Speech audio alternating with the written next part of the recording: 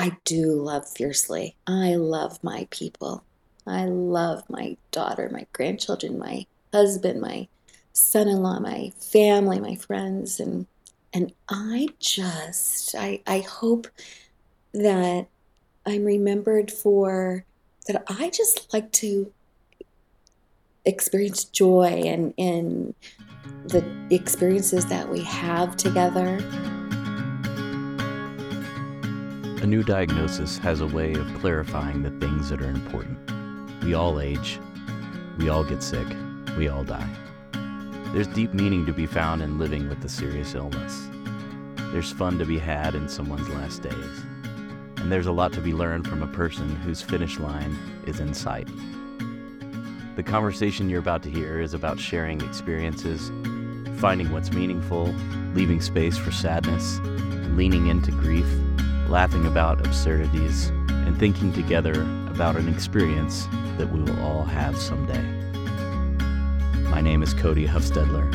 I'm a palliative care chaplain in Denver, Colorado, and I interview people who are coming to the end of their life. One of the things I love most about doing this project is the ability to show you what I've been learning over the last decade of working in the hospital, and that's this. No two illnesses are the same. No two people are the same. No two stories are the same. Sure, you may be able to identify some similarities if you see it often enough, but even after almost 13 years of working as a chaplain in a hospital, I'm still learning new things and seeing people surprise me with how they approach living life with a serious illness. And I'm still surprised when I see people outlive their prognosis, flying past their prescribed finish line, intent on living each day as well as they can. If you've seen one person live with a serious illness, well, you've seen one person live with a serious illness. Sia emailed me a couple of months ago. She sent me her story over email, and we talked on the phone, and I knew immediately that she'd be a wonderful guest for the podcast. I think you'll find her story engaging and her dedication touching. Please enjoy this story of perseverance and love. This is Dying to Tell You. All right. All right. Good. All right. So you're Sia. Maybe just give us a little introduction. You don't have to go into a ton of detail, but just who you are and where you are, and then we can kind of go into diagnosis. Okay. Well, I am a wife to Rob, who is my hero.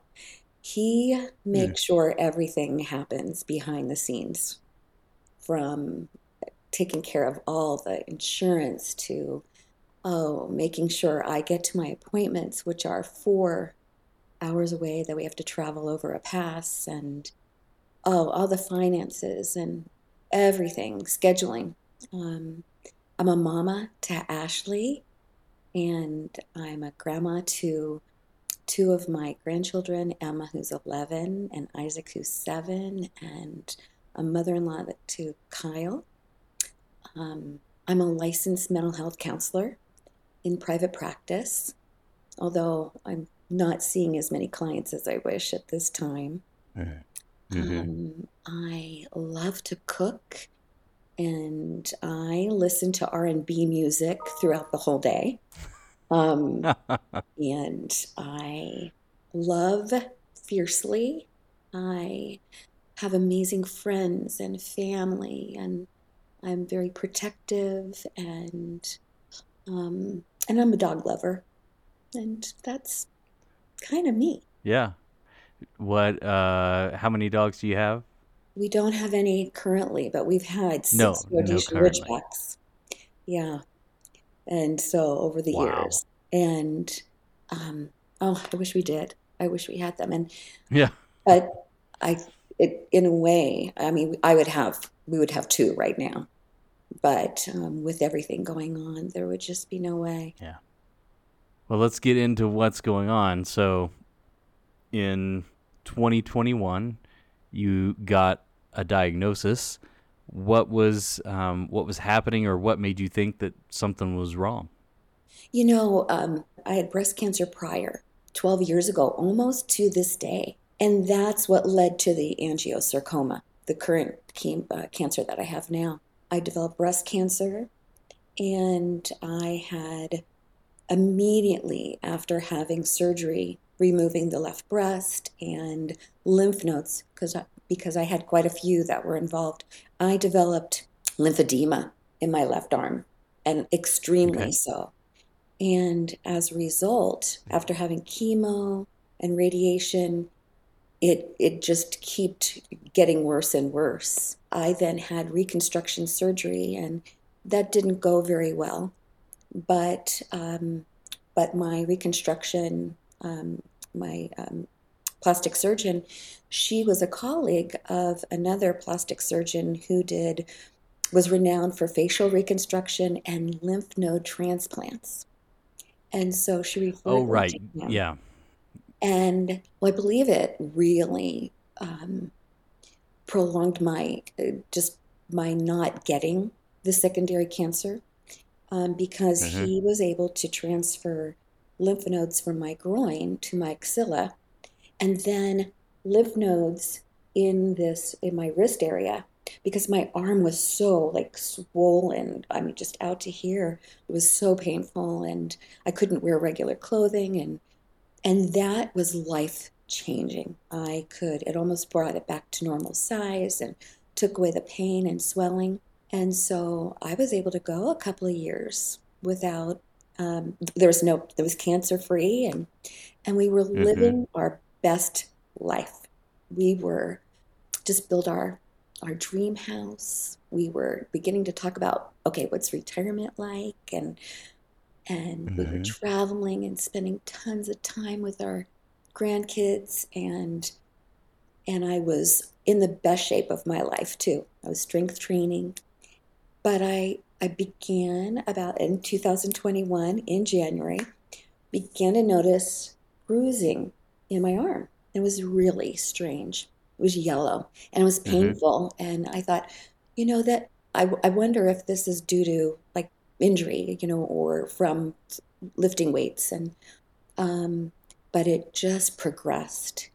And I also had, at that time, I was going to get another lymph node transfer to continue the process in my arm. And we just happened to have an appointment with the plastic surgeon, and he was able to look at it and he goes, I think that's an infection, maybe like cellulitis. So I was put on Mm-hmm. antibiotics, and it didn't go away. It was increasing the bruising. It started looking red and blue. And so we did a biopsy. And sure enough, it was angiosarcoma. And from Mm-hmm. that minute on, it became a ferocious beast and just took over. Yeah. Backing up a little bit, I'm curious about how it felt when you got your original diagnosis, the breast cancer, and I imagine there was some emotional reaction when you got that diagnosis, and then probably some relief after the treatment and everything, and getting back to more or less normal. Would you just talk a little bit about that, and then we can talk a little bit about what happened when you got your secondary diagnosis? Boy, that threw us for a loop, getting breast cancer, because also it was almost like one of our best times in our life. Our daughter had just gotten married.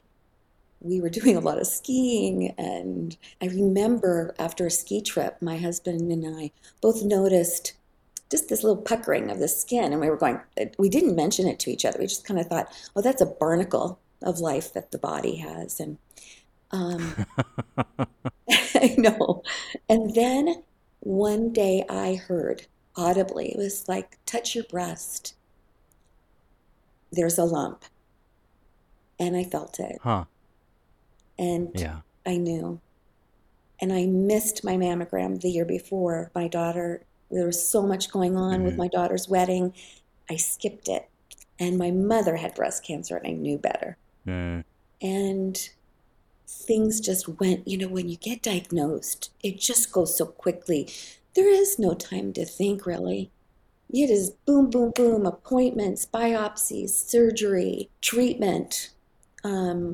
I think our heads were spinning and we were just Yeah. like in shock and awe most of the time. Yeah. I've heard people say it feels a little bit like a runaway train. You just, you get that thing that happens, and then, yeah, like you said, boom, boom, boom, you're all of a sudden in an infusion chair somewhere Yeah, getting treatment, or on a table getting surged, yeah, and before you even really know it, have a chance to react. that's what it was like. That's what it was like. Hmm. And then with this, it, I really praise God that we live in Washington State, that we are just right across the state, have one of the top sarcoma research centers, because I don't think I would have been diagnosed. I think there would have been so much time of trying to figure this out that no one would Mm-hmm. have known, and how rapidly this was progressing. I don't think I'd be here if I didn't have Yeah. that appointment. And actually, it was my lymphedema massage therapist that, in her training, it was she that, I've only seen this in my training and heard about it, but ask about it, and we did, and they did it. They did the biopsy, and so Wow.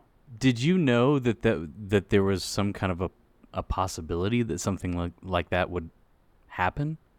no, I don't know if Nobody had anybody ever. knows. No, I don't think anyone Yeah. talks about lymphedema and radiation and breast cancer and the severity of that secondary cancer that can occur. Yeah. Yeah. Yeah. So you got your diagnosis. I mean, not accidentally, but you just have right place, right time, right? Or right place, right people. Yes, Um, right people. yeah.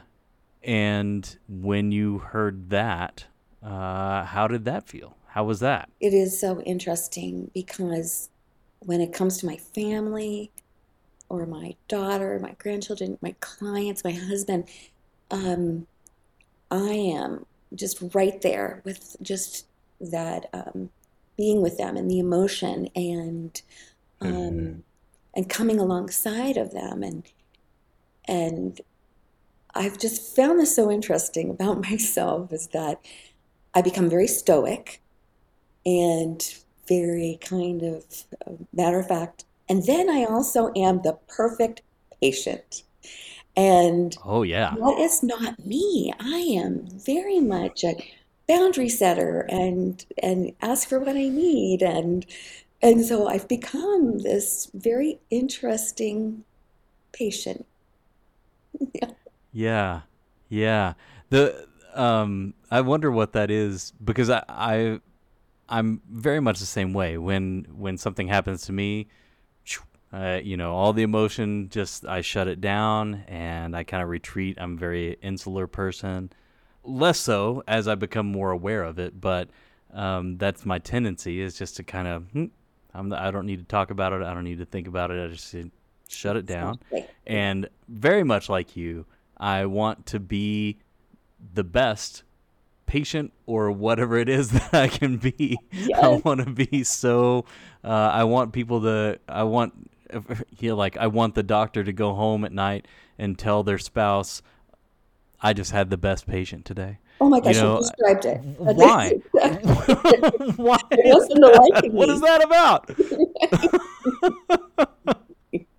That's so Oh, funny. it is so. That's so funny. Yeah. Well, I can just imagine. I don't know, wind out of your sail, kind of a punch in the gut. It's one thing to get a diagnosis. It's another thing to think you're through it and then have it happen to you again. And man, I mean, how did that feel to get that? To know you're gonna go through this again. In a way, it was a little uncharted territory because Mm. it wasn't as fluid as with the breast cancer, because also, um, the seriousness and the voraciousness of it. And I never saw tumors in my life before. I even worked in hospice, even in the early 90s, and none of our patients I really saw active tumors on their body. But mine had took over the whole arm and were bleeding and black. And we were changing bandages every 30 minutes. And so they were talking about amputating my arm because at that time it had not metastasized. It just stayed in my arm. And so this was just a whole different thing we were dealing with. And Right. so nothing took that normal course that I had experienced Yeah. before. Yeah. Wow. I mean, I've been working in palliative care in the hospital for 10 years. I've seen 4 or 5 people that have visible tumors. You just don't see it very often. I No. can imagine how difficult it would be to see a part of yourself that's actively kind of betraying you. I noticed that you do have 2 arms, Yes, I do. so they have they decided not to take it off. How Well, did that happen? and the cancer metastasized to my chest, Okay. and that took it off the table because they would have had Right. to really, they talked about even going that far. Oh, Um, no kidding. yes, and Ah, but because it metastasized, they were able to get all the more margins in the biopsy, and I think that was God that did that because we also had we prior to the decision not to amputate it, we met with the physician that was going to make my arm, my prosthetic, which was like one of the most mm-hmm. fantastic appointments I ever had. This man Wow. was so amazing, but I was not a candidate for the electrical, the mechanic, like the arms, bionic arms. My grandson Yeah. loved that. Um, but because of this reconstruction that I had, I didn't have the muscle or the nerves to be able to move the arm, I and they see. are so heavy. So I would have ended up with a Barbie arm, Right. and so I would have done it, but that would have Sure. been inconvenient. But we've not had to deal with that, and I have Mm-hmm. not metastasized since. So it is No more staying spreading. in my arm. Yeah, Okay. yeah. Later on in the night, when the crowds have gone, we could talk under moonlight till dawn.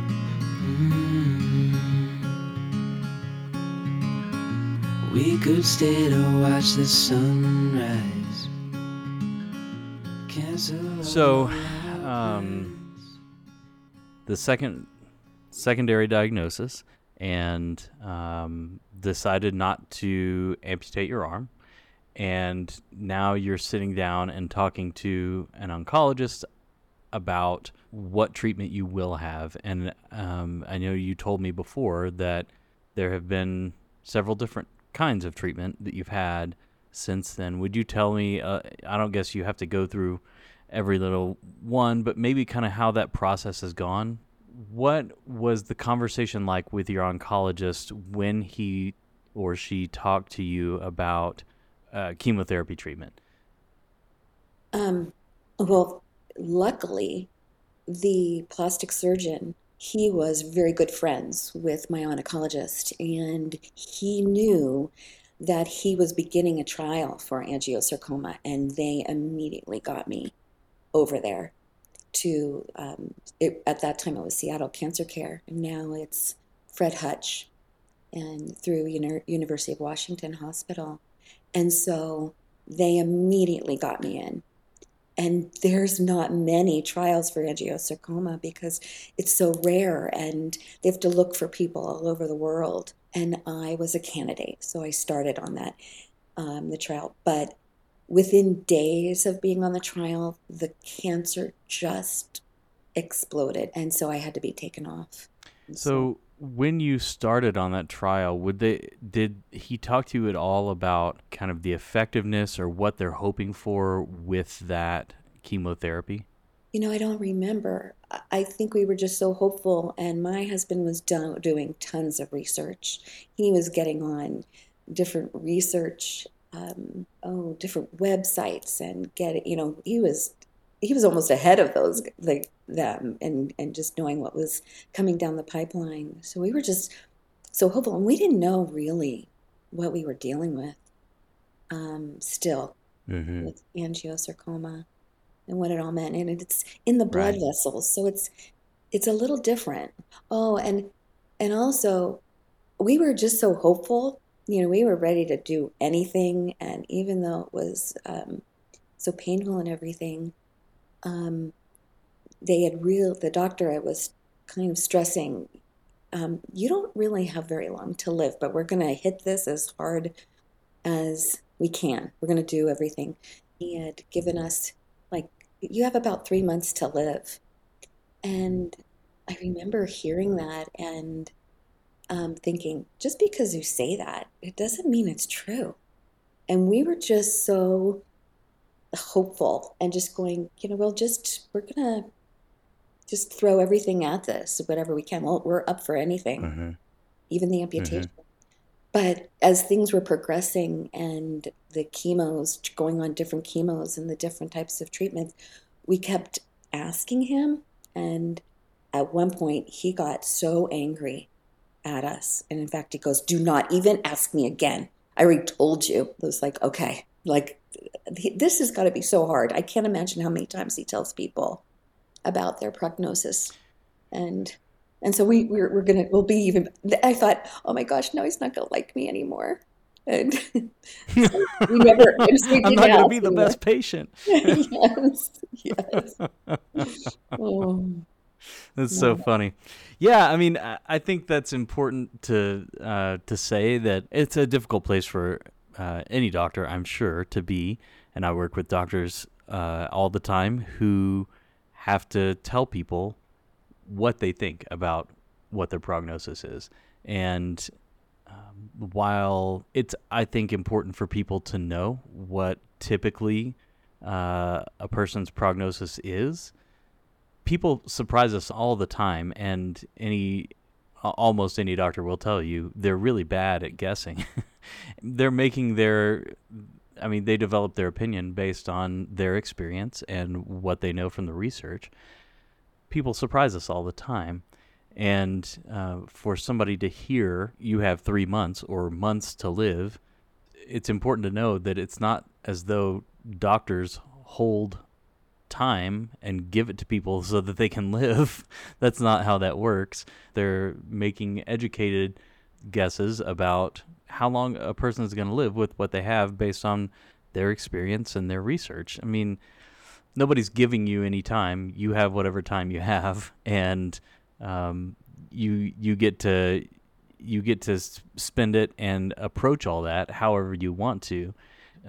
It sounds like what you and your husband have done is continue to be hopeful that you have more time because Mm-hmm. you're enjoying your life. Mm-hmm. Exactly. Exactly.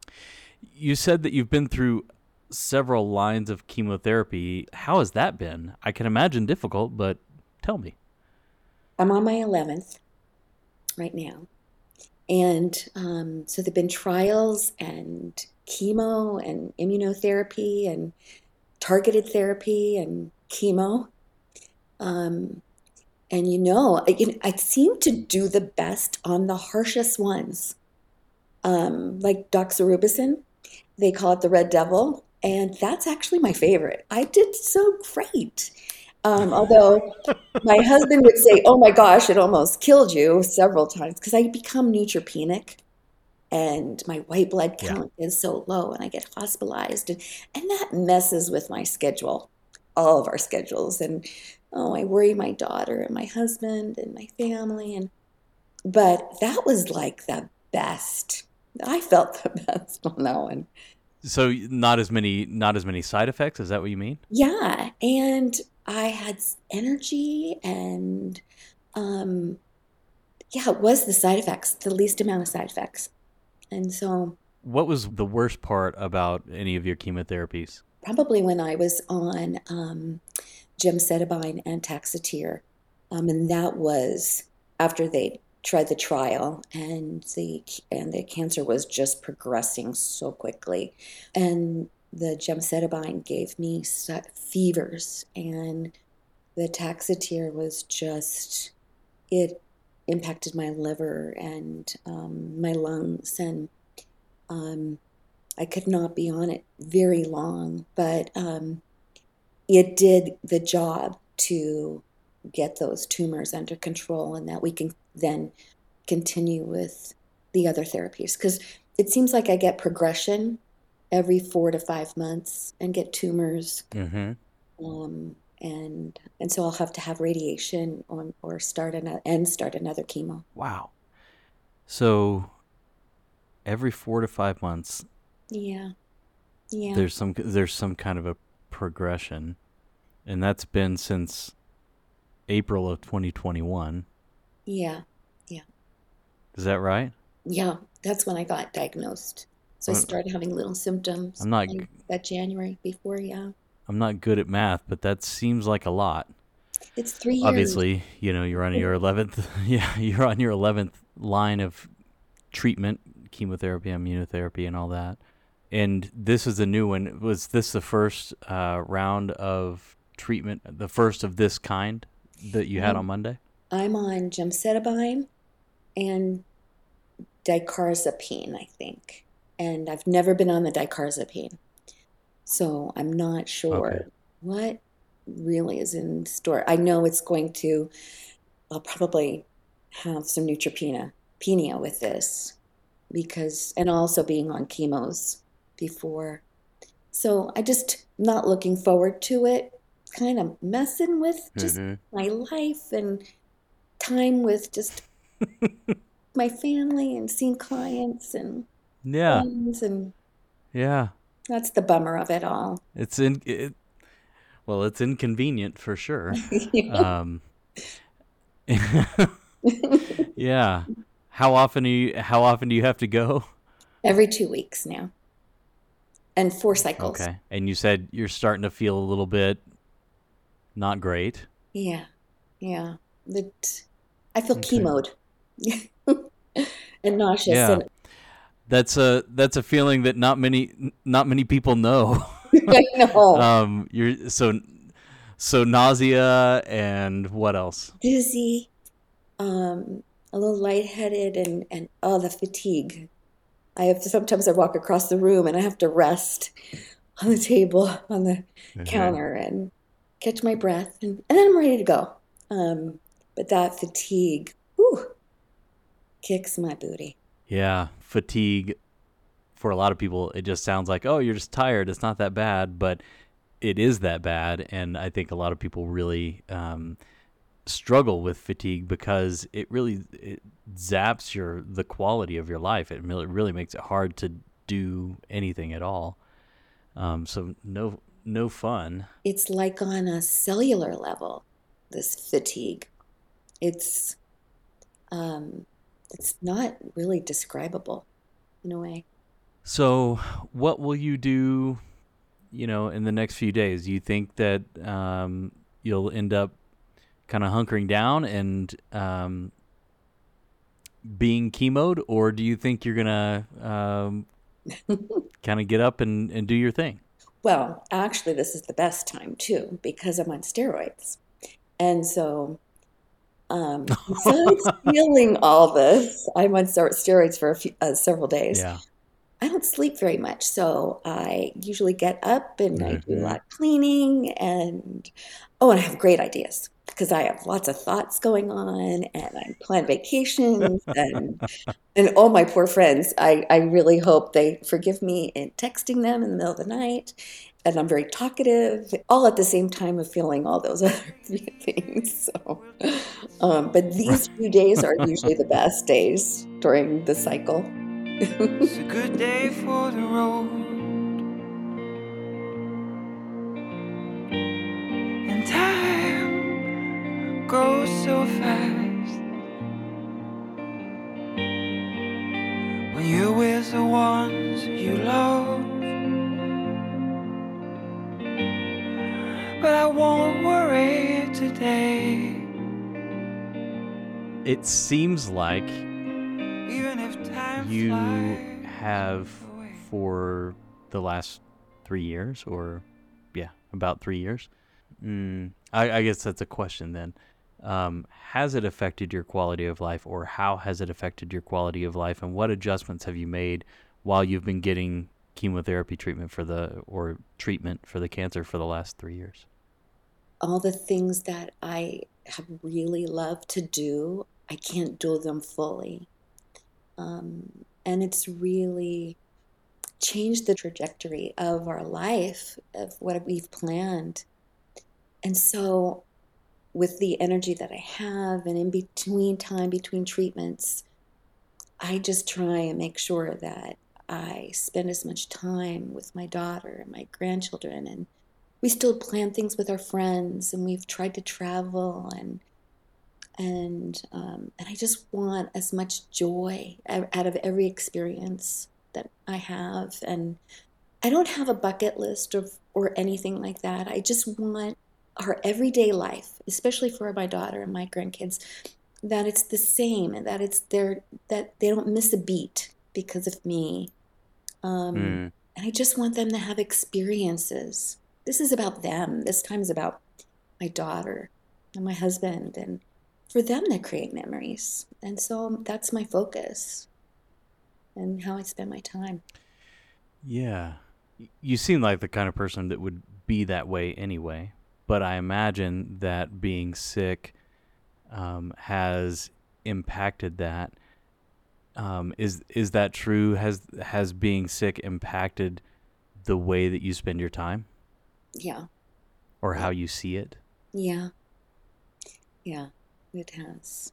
I have to gather that energy to get up and do and follow through regardless of how I feel.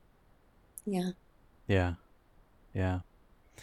Which, I guess, brings me to another question, which is, you've way outlived your 3 months that you were given. What do you think about that? I guess. I'm blown away, but also I'm not Yeah. surprised because I just know that I'm not dying. I just know God has something in store for me, and I'm to be around for my daughter and my grandchildren and my husband. In October, we hit almost that 2 year mark, and no, it was 2.5 years. And my husband asked the doctor, "Well, it's 2.5 years, and Sia's still here. How many of your sarcoma patients have lived past 2 years?" And she was very quiet, and she said, and I knew she didn't want to answer, but she said, "None." And Mm-hmm. it was like, wow. And we've been told this, that my cancer, and I am how I'm reacted to it, and being here and just being alive. I'm kind of like a unicorn. This is like it's like uncharted territory.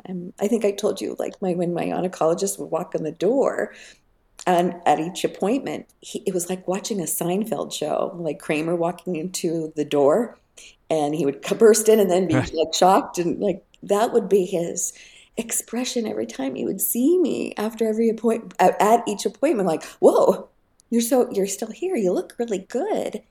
And so we've Mm-hmm. just kind of kept going with that. So we're just going to keep on Yeah. going. Yeah. And I think there's going to be good trials, and we'll try the old chemos that didn't work, maybe. They always have something in their back pocket.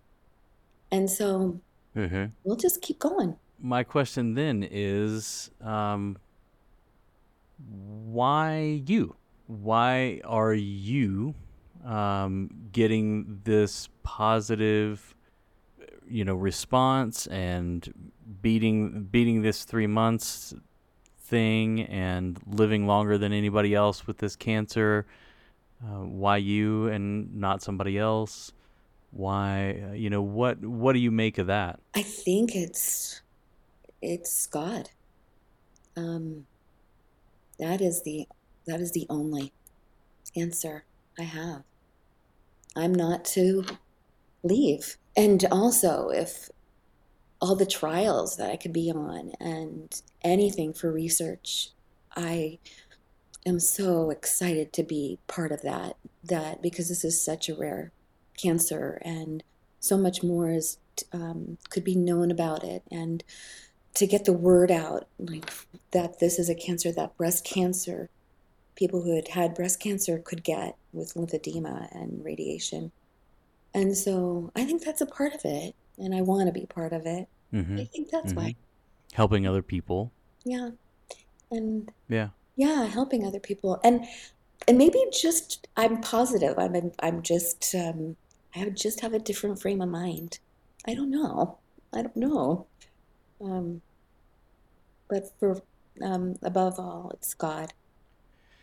Which is really hard.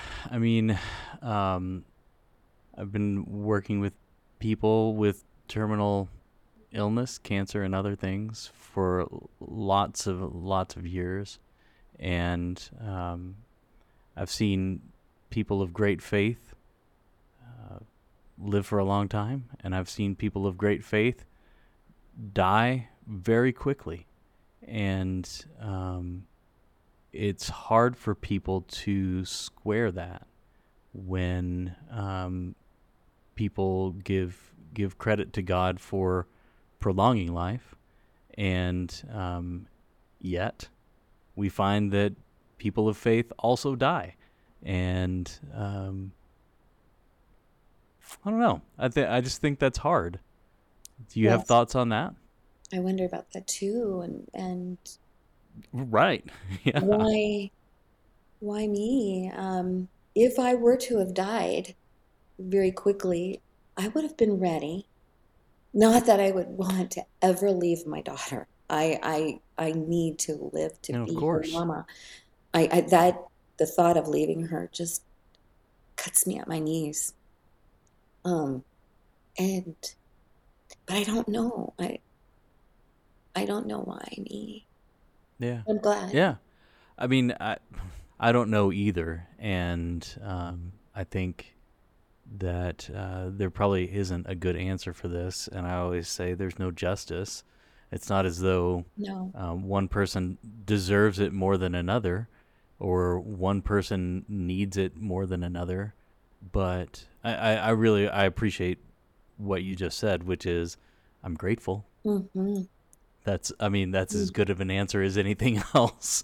I'm just happy that it is me, and yeah, I think that maybe that's enough. Just being grateful for the way that it is. Hmm. Mm. Yeah. Yeah. How long how long do you think you're gonna live? Well, my husband always holds the hope. Like anytime I have symptoms and anything and progression, he's like, "Nope, no, that's not. No, oh, that redness is because it's getting better." And um, but it could be, it could be any time. Yeah. Um, yeah. Um, I don't know. My dream would be 30 years, so I could see my grandchildren get married and have kids, and then I'll be in my 90s. Right? That would be my dream. Um, so Oh, I don't that's know if so a body, long. I know, can a body be on chemo that long? I don't know. I'm no expert. Yeah, that would make things really good. Yeah, of course. Yeah. What is it how is it for you living knowing that it could really be any time? Does that come to mind from time to time? How do you live with that? It's in the background all day, every day, as I go to sleep. I'm grateful when I wake up and I just, Lord, thank you. And I'm grateful I could go when Mm. I go to bed, thank you, Lord. And but it's in the background. It's a beast. It is Yeah. just a prowling beast. Yeah, I don't know. I guess part of me is in the same boat because I work with people who die all the time, and I'm always thinking about, oh, well, I really could die at any time, and that's the truth. There's no guarantee that any of us are going to make it through the next day, but how do you cope with that reality that you know you could come to the end of your life at any time? I It's think more that's, it's more immediate for you. yeah, I think that's where that stoic part comes in. And when things happen, or however I feel, or symptoms, or um, the side effects, or, becoming septic or something, when those possibilities really could happen, I just become very matter of fact, stoic, and I just walk on through.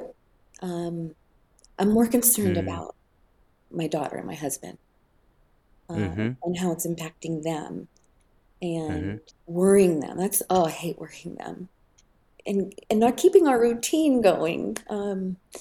But I just get kind of like an EMT when they have an emergency and they have to address things, and we're just taking care of business, and Mm-hmm. that's what we're going to do. And there's no emotion with it. Um, Yeah. What are you worried is going to happen to your daughter and your husband? What are you worried about? I don't want my daughter to be without a mom, and I need to be here. I need to be her mom every day. We talk every day. We interact every day. I gotta be a grandma to those babies. It's a mom. uh, I shouldn't leave my daughter this early. Ugh, that just, ooh. And then my husband, I worry about him. I'm not sure how he's going to deal with my losing me. He has my daughter and family and friends, but I'm not sure how he'll do. Yeah, hard to think about. Um, Yeah. I think a lot of people don't think about that at all. It's hard to think about. It's hard to think about saying goodbye. One of the things that I've carried with me for a long time that a patient said to me is just she was nearing the end of her life, and she knew it, and she said it's just the letting go that's so hard. And I think I mean, that's a deep truth, that it's the letting go that's so hard on both sides. I think the sick person knows that they're letting go of life and their people, and the people around them know that they're letting go of the person who's dying, and that's really, really hard. I wonder, have you talked to them at all about that, about the difficulty that you're feeling about worrying about them and all that? we have. My husband wish I would talk more, and he Mm. wants me to write doing this actually. He really wanted me to do, because I think it really it's we've been just taking care of business and kind of dealing with what's been in front of us. And here I am, a therapist. I talk about this stuff, Right. but I find I don't want I avoid it with him because I see his pain. But this is really opening. Just even the preparing for talking to you has brought it to the forefront for us, to for him to talk about his pain. My daughter Mm-hmm. and we talk, and in fact, we've been following Hospice Julie Yeah. Yeah. since Yeah. I was first diagnosed. We've been talking about the whole process, and even the end stages like that, and what we want. Like when I first was diagnosed, we really talked, her husband and I, and Rob, and Ashley. We talked about just what this all means and what we want to do at this time. And so we have just really good communication. I think it's my worry for my husband that it's not the same. conversation, because I think that his loss is going to be pretty profound. Yeah. Yeah. But this is we're on our way there. We talk Yeah. more about it. Yeah. Yeah. If you could say what you want to say to them, what do you think it would be? If you're thinking about the letting go, which is really the hardest part, what would you want to tell them about the letting go? Mm. About them letting go and about you letting go? Well, I'm I know I'm going to see them. I know, well, one, I'm okay with dying, and I'm ready, and I think about like living but dying. I'm missing them now, but I know in a flash of time I will see them. So I'm aware of Mm. that. I want to make sure that we have had enough time and experience and memories that in their grieving and their missing, that they're comforted. And I want them to feel just um, a sense of me, and I know that they believe in Jesus and God and are comforted, and that feels so good. I just don't want them to be sad. Um, and but Mm-hmm. I know it's the missing and the longing and the loss, and I want them to grieve but not Yeah. mourn. Mm. Yeah, it's so hard. I hear people say that a lot, just um, on both sides of it. I don't want the person to see me crying, and then the sick person saying I don't want them to be sad.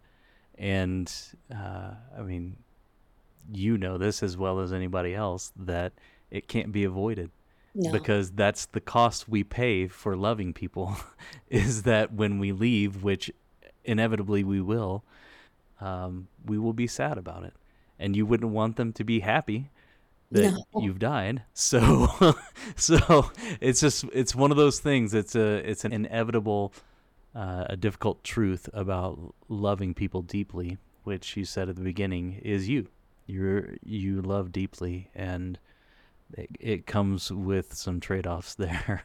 yeah, um, yeah, it yeah, does. yeah, yeah. That's really hard. I like how you put it. Thank you. Yeah, yeah. How are they doing? They're doing good.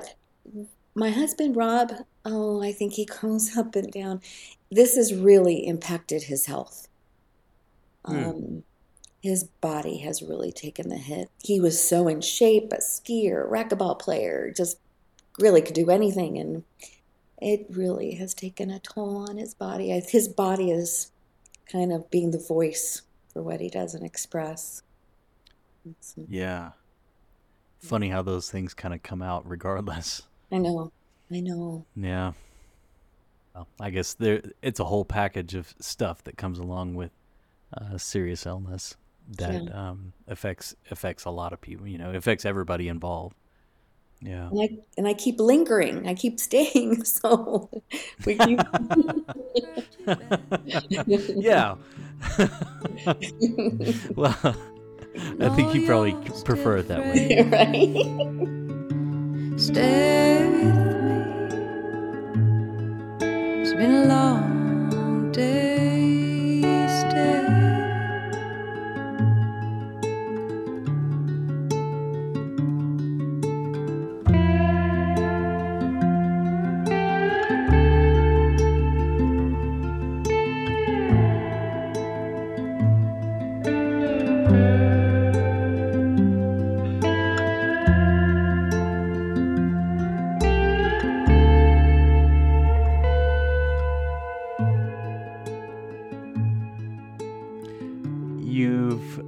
You've mentioned that you'll see your family again. Do you have a particular belief or thought about afterlife, or how it will be to get to the other side?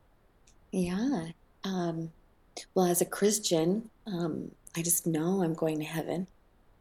And I feel so comforted about that. And I just feel God and Jesus is just, their arms are wrapped around me at all times. And I can't wait for a new body. And that just is so comforting.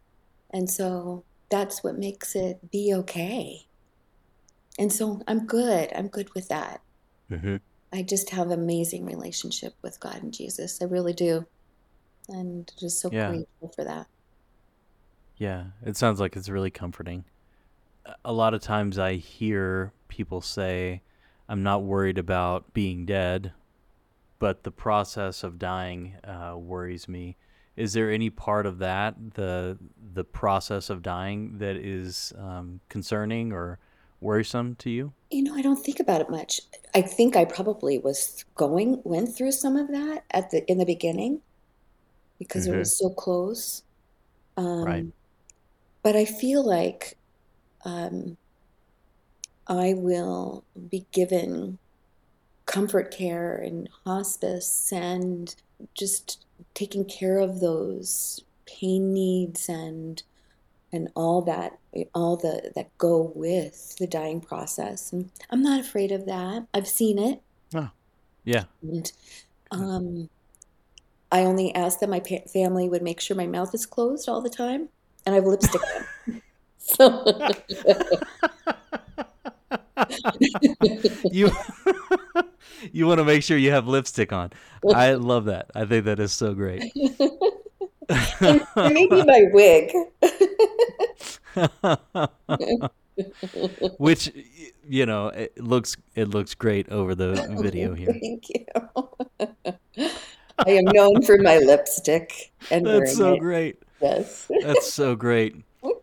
Have you thought much about when would be the time for hospice? Obviously, you're aware of hospice and what it is and what it can provide for people, and obviously, you've been through a lot of chemotherapy and you've had a lot of side effects.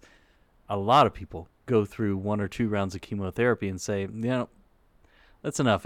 It's really affecting the quality of my life, and I'm not into it, and I'm gonna forego any more treatment and be done. I can also see how important it is for you to live longer, and that you're willing to put up with more side effects, and it takes courage to make either decision to go forward with more treatment, which you've done way more than most people. It also takes courage to say, I'm not going to do that anymore, and I'm going to come to the end of my life. Have you thought about what it would take, or at what point you would say, I'm done with that, and coming to the end of my life is the way I'm going to go now? I don't think I'll ever be done with treatment.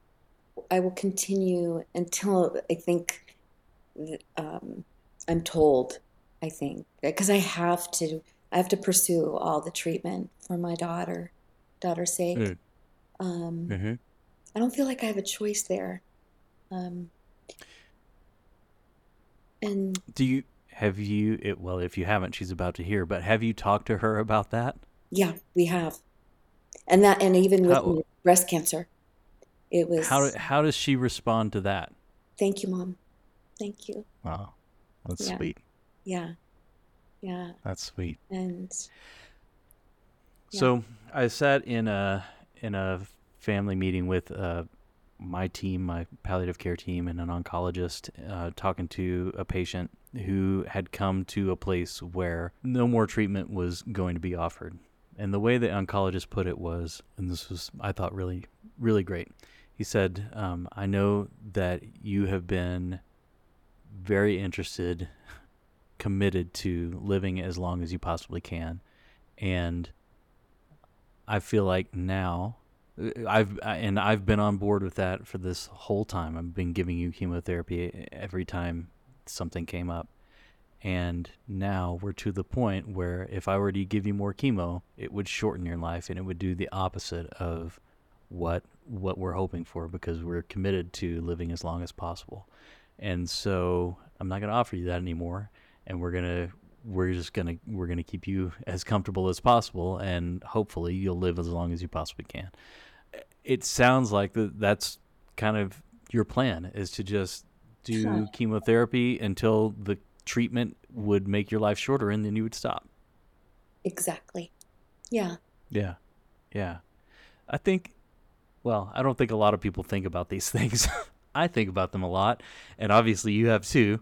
Um, but I mean, that's a really hard decision to make as a person who's going through treatment, because you are the only one who's sick here, and you're the only one going through this treatment in the body that you have. Hmm. Um, so I just want to call that out, that that's a really hard decision to make, and that's a hard position to be in, and it's a courageous choice to make. And I really appreciate your commitment to Hmm. that, and to loving your family and carrying on in the way that you are for the sake of that. I think that's great. Thank you. Thank you. Yeah. Yeah. Feels good. Yeah. I feel like we are coming to a close here. Um, Okay. is there anything else that you want to talk about that we haven't talked about? No, this has been so good Oh, because good. it is really put together just kind of these life events and all that it's meant to me, and what we've gone through, and what we want to do at this time, and it's made me realize that even though we have to get down to business, and we just have to follow through with treatment and appointments and things like that, I really have to keep that conversation going with my husband, Yeah. and my daughter and family and friends, but really take care of what he's going through. um, Mm-hmm. and this has really made it, brought that to like the time is now for us, being able to do this, and I'm Very much real, so. real glad for that. And Yeah.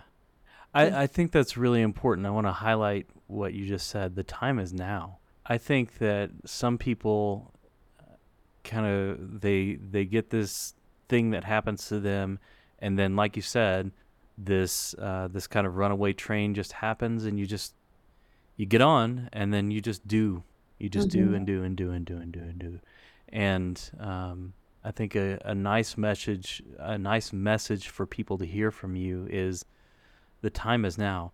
Mhm. Whether a person is sick or not, the time is now. Oh But gosh. especially if you're sick, the time is now. Don't miss what's happening. You're in a spot, and now is the time. Say what you want to say before you can't say it. Do what you want to do before you can't do it. I think that's very nice. Thank you for saying that. The time is now. Okay. You're welcome. Mm. Um, Thank you. yeah, thank you. Last thing, I guess it's kind of become a tradition. So the last question is, how do you want to be remembered? Oh gosh. Mm. Well, one, first of all, just that I do love fiercely. I love my people. I love my daughter, my grandchildren, my husband, my son-in-law, my family, my friends, and I hope that I'm remembered for that. I just like to experience joy in Mm. the experiences that we have together, and and to, I always want to build memories, and I keep thinking about all the food that we make and share with our friends, and we have Sunday dinners every Sunday with our kids, and Yeah. just how important that is, um, and also just that the work that I've done with clients, I just hope my clients have felt loved and taken care of and felt safe with me, and that they had healing. Mm. And so, and that I just love my people. Well, if this hour and a half is any indication, I think that's not going to be a problem. I think people have gotten the message. Thank you so much for this. Thank you. Thank you. You're welcome. You're welcome. Thank you, All Corey. right.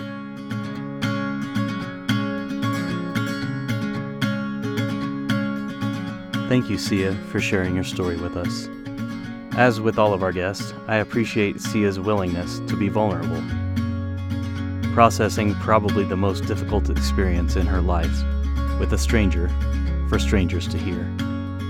It's courageous, as is the way that she continues to live with her cancer, seeking out more life in any way possible for the sake of her family.